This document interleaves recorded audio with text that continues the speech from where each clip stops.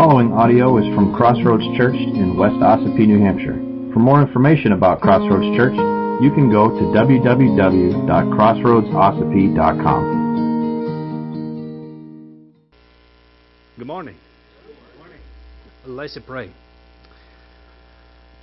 Father, we can't wait for that day when these clouds roll back like a scroll and we see our Savior returning for His church. We can't wait. But Lord, until that time, we just ask for your help to be faithful to what you have called us to do. And we thank you, Lord, for your word that shows us clearly what we should be doing and how we should be living. So, Lord, as we turn to your word this morning, we pray that your Holy Spirit would interpret it for us, and that we would not only sense your presence, but your instruction from your word. We thank you for this great gift that the Bible is to us. We pray that you would use this time for your glory and our good. In Jesus' name, amen. Well, last week we started a study on the armor of God in Ephesians chapter 6. You can turn there if you'd like. It's page 979 in the Pew Bibles, and Samuel will put it up on the screen as well. We focused last week on the pieces of the armor of God that have already been placed on the believer. Believers in Jesus, when they place their trust in Him and were saved. We talk about the belt or the girdle of truth fastened around our waist, girding our loins with the truth. We talk about the breastplate of righteousness and the shoes of the readiness of the gospel of peace. Well, that was last week. This week, I want to start looking at the pieces of the armor of God that we're instructed to take up. And we're going to begin with the shield of faith. So let's look at the whole text together. We're going to look at Ephesians 6, and I'm going to read from 10 to 17.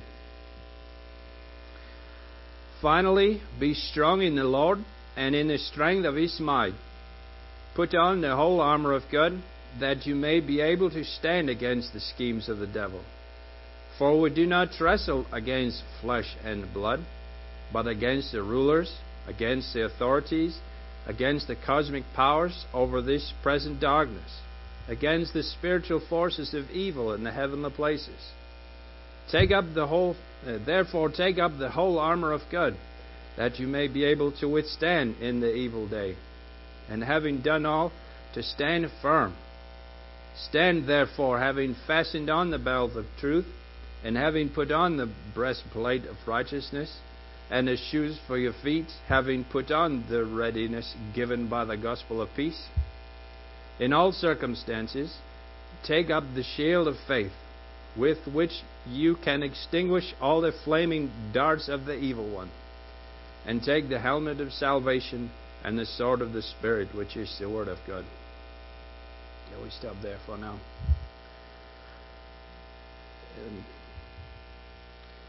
Verse 11 and 13 both instruct believers in Jesus to take up the whole armor of God,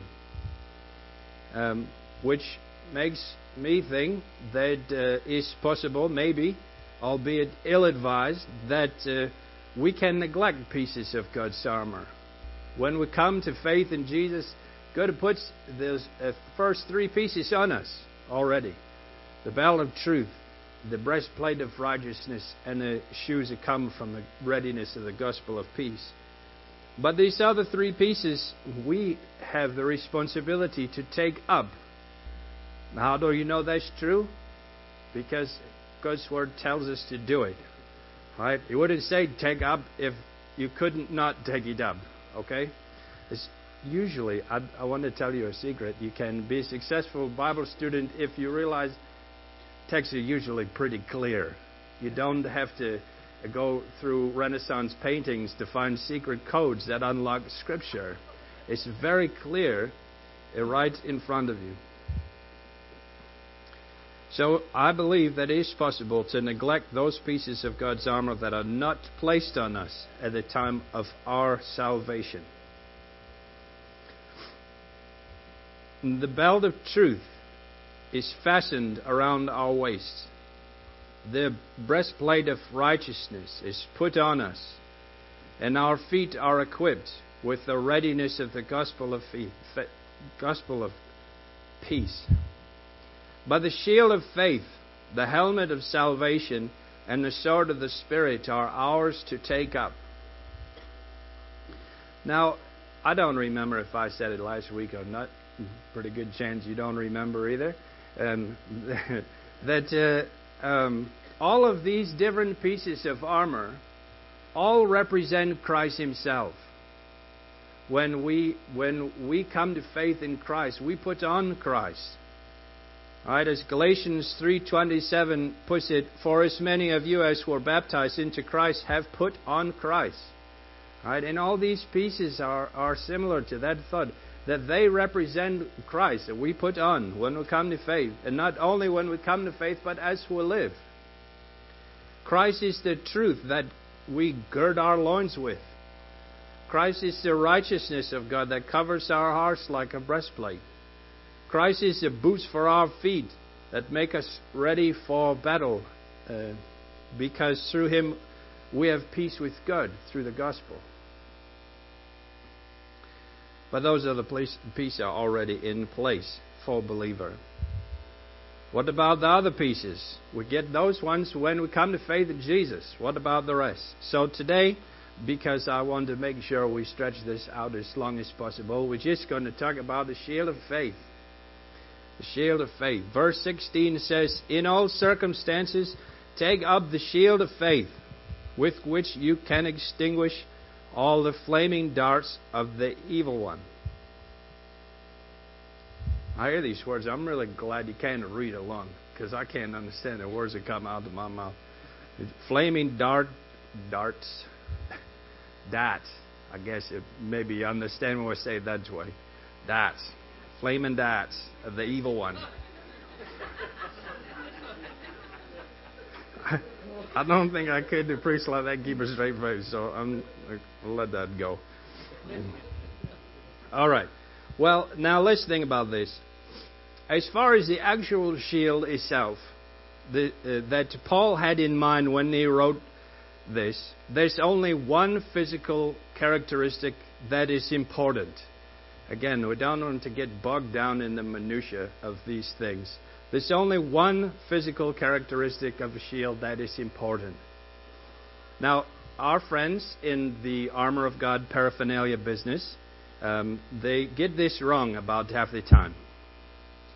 Even the picture I printed out for kids to color last week is not right. It's it's a misrepresentation of the shield of faith. What our friends in the marketing industry like to do is they illustrate the armor of God with the armor of an English knight. Now, you see a problem with that.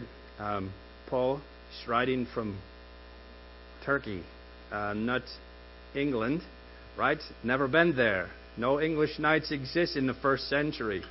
They're like a millennia later, okay?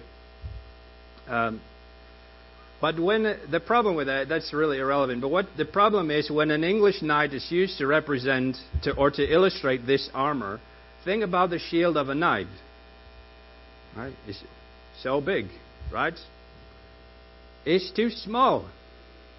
You think about the knight's sword. It's too big. These are not the instruments that Paul had in mind when he wrote these things. You have to remember, Paul wrote this letter from prison, right? He's probably chained to one of these guys. I mean, these Roman soldiers are not unfamiliar. It's pretty easy to pick out an illustration when you're chained to one. The shield that Paul described in Ephesians is not a buckler shield. It's not one of these small round shield that's buckled directly to the arm of the warrior. It's not that. You don't hide behind that. It's not the shield of the English knight that's only big enough to cover his chest and loins. Paul pictured the Roman scutum. That's the word for it. It's a massive shield.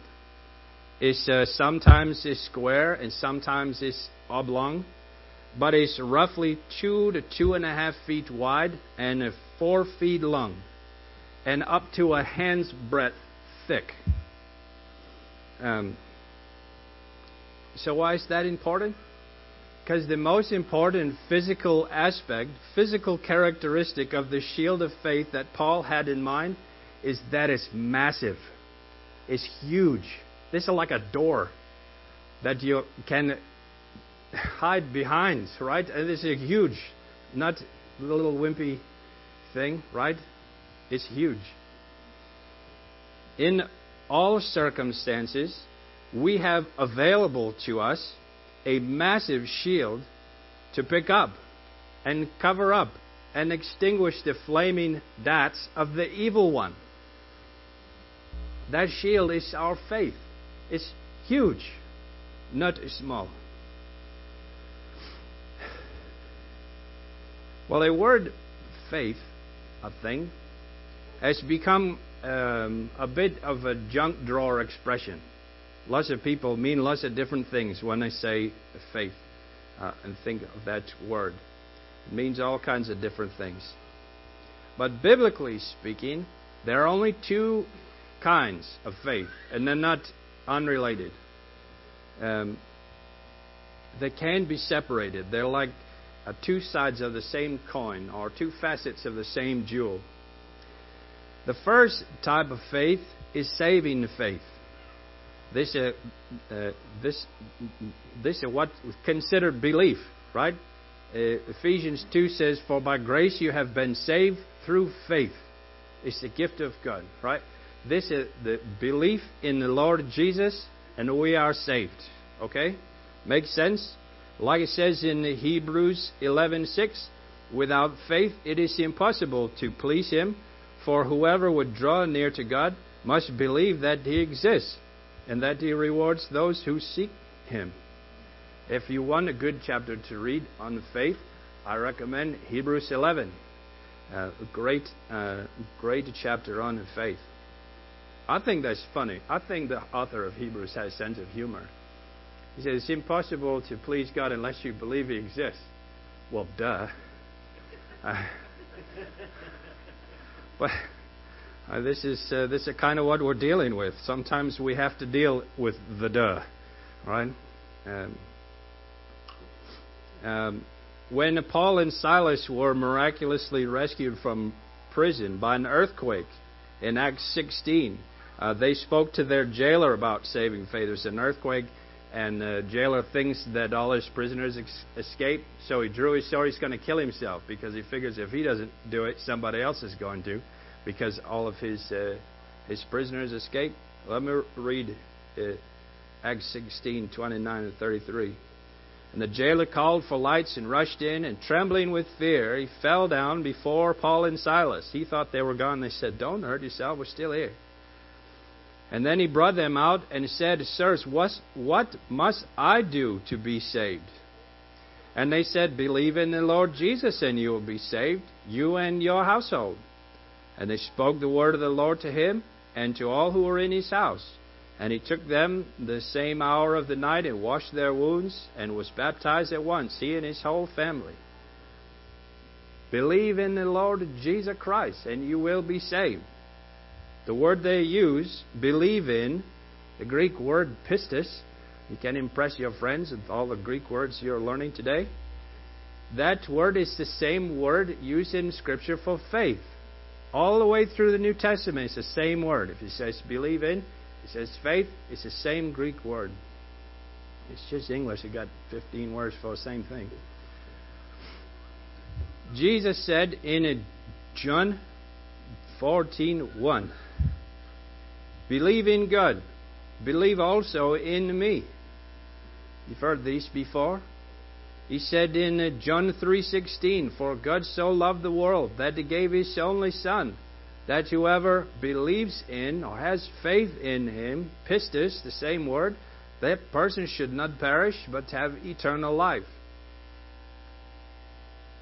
But there's only one side of the coin.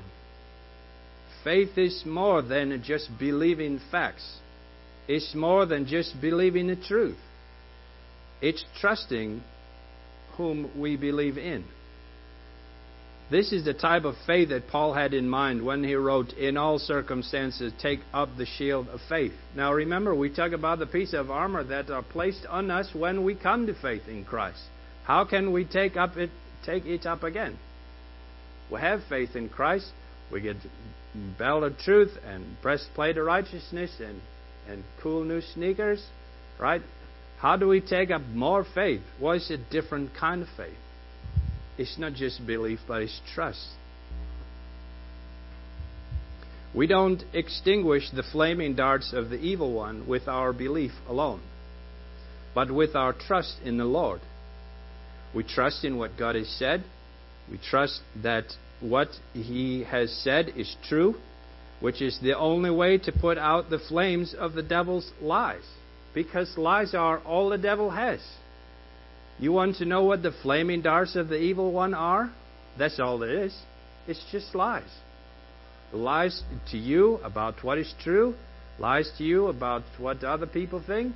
Lies to you about why temptation or why sinning is better than not sinning. That's all it is. It's lies. Jesus said in John 8:44, I think we said this last week, the devil was a murderer from the beginning, and he does not stand in the truth, because there's no truth in him. When he lies, he speaks out of his own character, for he is a liar and the father of lies. You think about it, every temptation to sin is based on a lie. Believing that we're somehow better off disobeying, better off betraying our Father. Every discouragement and depression is based on lies, because we believe somehow that God does not love us, or that He could never be concerned with someone like us, that He could never forgive us for what we have done or for the kind of person we are. Those are lies. That's not true. What the devil wants most is for us to forsake our trust in the Lord, to forget the truth of what God says about us and what God says about Himself in the Bible, so that we take those fiery darts right in the chest. That's what he wants, because that's the only way they can get through, is when we drop that shield of faith, when we forget what is true. Now there's only two ways that this can happen. We believe the devil's lies because either we don't know the truth in the first place, so we can't tell the difference, or we believe the devil's lies because we don't care what the truth is, and we prefer the lies. Now, we don't know the truth because we don't know God's Word, right? God's Word is the truth. Reading and knowing Scripture is the strongest support for our faith that we can get. How do you know what you believe? It's written down in the book. You can't believe it until you know what it is. Doesn't that make sense? This is like the back in the Hebrews, isn't it? Right? I heard a story about a fellow who was a youth pastor, and had a student graduated going to college, and he was challenged in a class or something, and he called his youth pastor and he told him the circumstance, and he says, "Well, tell me, Pastor, what do I believe about this?" "Well, that's a great question. What does the Bible say?" "Well, I don't know. Maybe we should find out." Right? This is really elementary.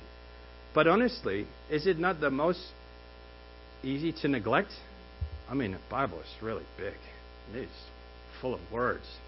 Not a lot of, pictures and stuff. It's hard. I don't like to read. It's hard, right? But that doesn't matter. Reading and knowing Scripture is the strongest support for faith that we can get. We must get into God's Word and into it daily, so that we can know what's in there and know what we believe.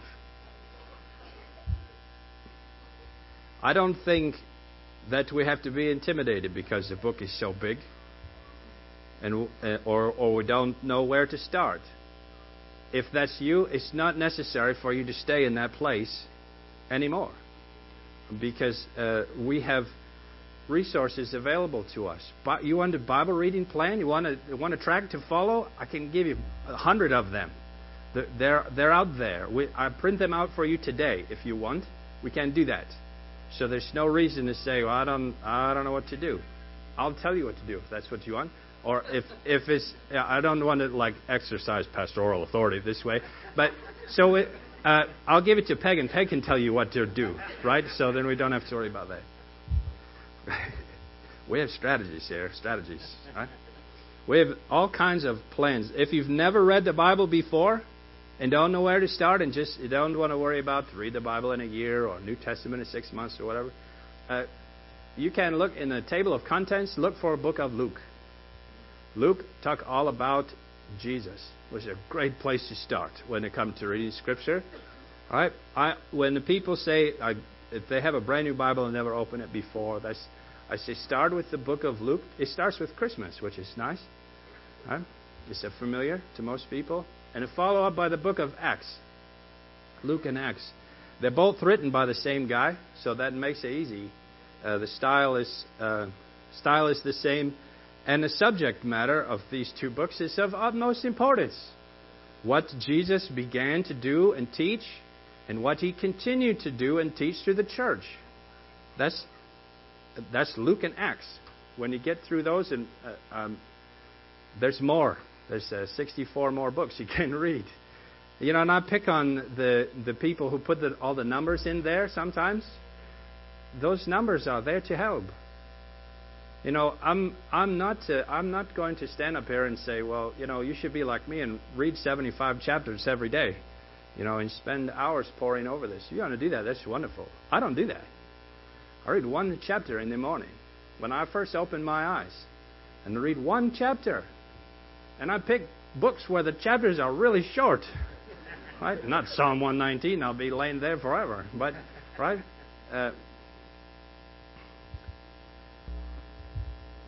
It is the easiest thing, and the easiest thing for us to neglect, to lay that shield down.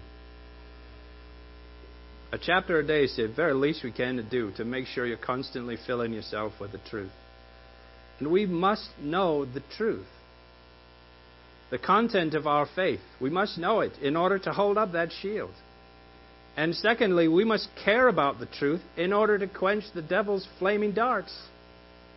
If we don't care what the truth is, if we don't care what God has to say about how we are to live while we're waiting for His return, we're going to take those arrows to the chest. And we not just get poked, we get burned.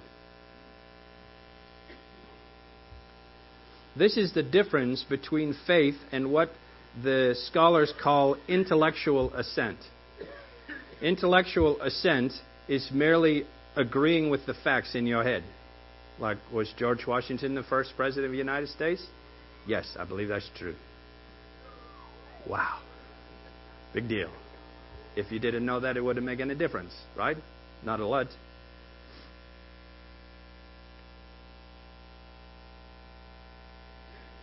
Faith is not merely intellectual assent. Intellectual assent is not trusting those things to be true. It's not trusting in the person in whom you supposedly believe. My agreement with the fact that George Washington lived I don't have to trust in that. The two-sided coin of faith is on the one side, saving faith. Trust in the Lord with your past. That's a saving faith. Trusting the Lord is taking your sin upon His shoulders on a cross. Right? That He died in your place. Taking care of the past. And on the other side is living faith. Living faith is trusting the Lord with your present and with your future. What Hebrews 11 calls the assurance of things hoped for. The conviction of things unseen. When Jesus said, when talk about the scars in Jesus' hands and His side and feet, when Thomas, when Jesus was resurrected, the disciple, the apostle Thomas, he said, I won't believe until I see the holes in His hand and put my hand in His side. And when Jesus appeared and he showed His hands, He says, look, Thomas, look at my hands. Put your hand in my side. And Thomas says, my Lord and my God. His true confession of faith. And Jesus said to him, you believe because you have seen. Blessed are those who have not seen and yet believe. You know who Jesus was talking about? That's us. We made the cut. We're in the Bible, right?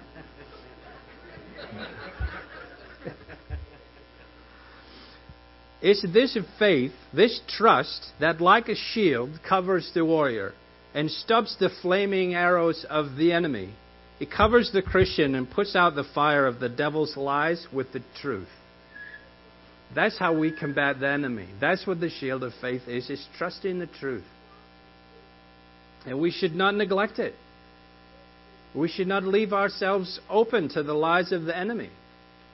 But in all circumstances, take up the shield of faith with which we can extinguish all the flaming darts of the enemy. Amen? Amen. Let's pray. Father, we thank you for your love for us, for loving us enough to die in our place on the cross, to take our sin upon your shoulders. And I pray, Lord, that everyone gathered here today would accept that truth, that they would believe that Jesus is Lord, and that He is the Savior, and their past sin is dealt with, and the future sin is dealt with. And Lord, for those of us who do believe that Jesus died on the cross and rose from the dead and is now at your right hand, I pray that it would go beyond what we think is true, but that our trust would be in you with our present and our future, that we look to your word for how you want us to live as disciples of Jesus Christ, that we would learn and grow to be more like Him, that our faith would be what protects us. I pray, Lord, that we would all dig into the truth that is your word, so that we may shield ourselves with what we trust, that we can trust what you have said. Lord, I pray that you would interpret this word, that it would sink deep in our hearts, and that we wouldn't forget, but that would change us and deepen our faith, deepen our trust, deepen our time in your word. And we thank you, Lord, for your love for us and for your great gifts. We pray all this in Jesus' name. Amen. If you would like to participate in the mission of Crossroads Church through financial support, checks can be mailed to Crossroads Church, Post Office Box 576, West Ossipee, New Hampshire, 03890.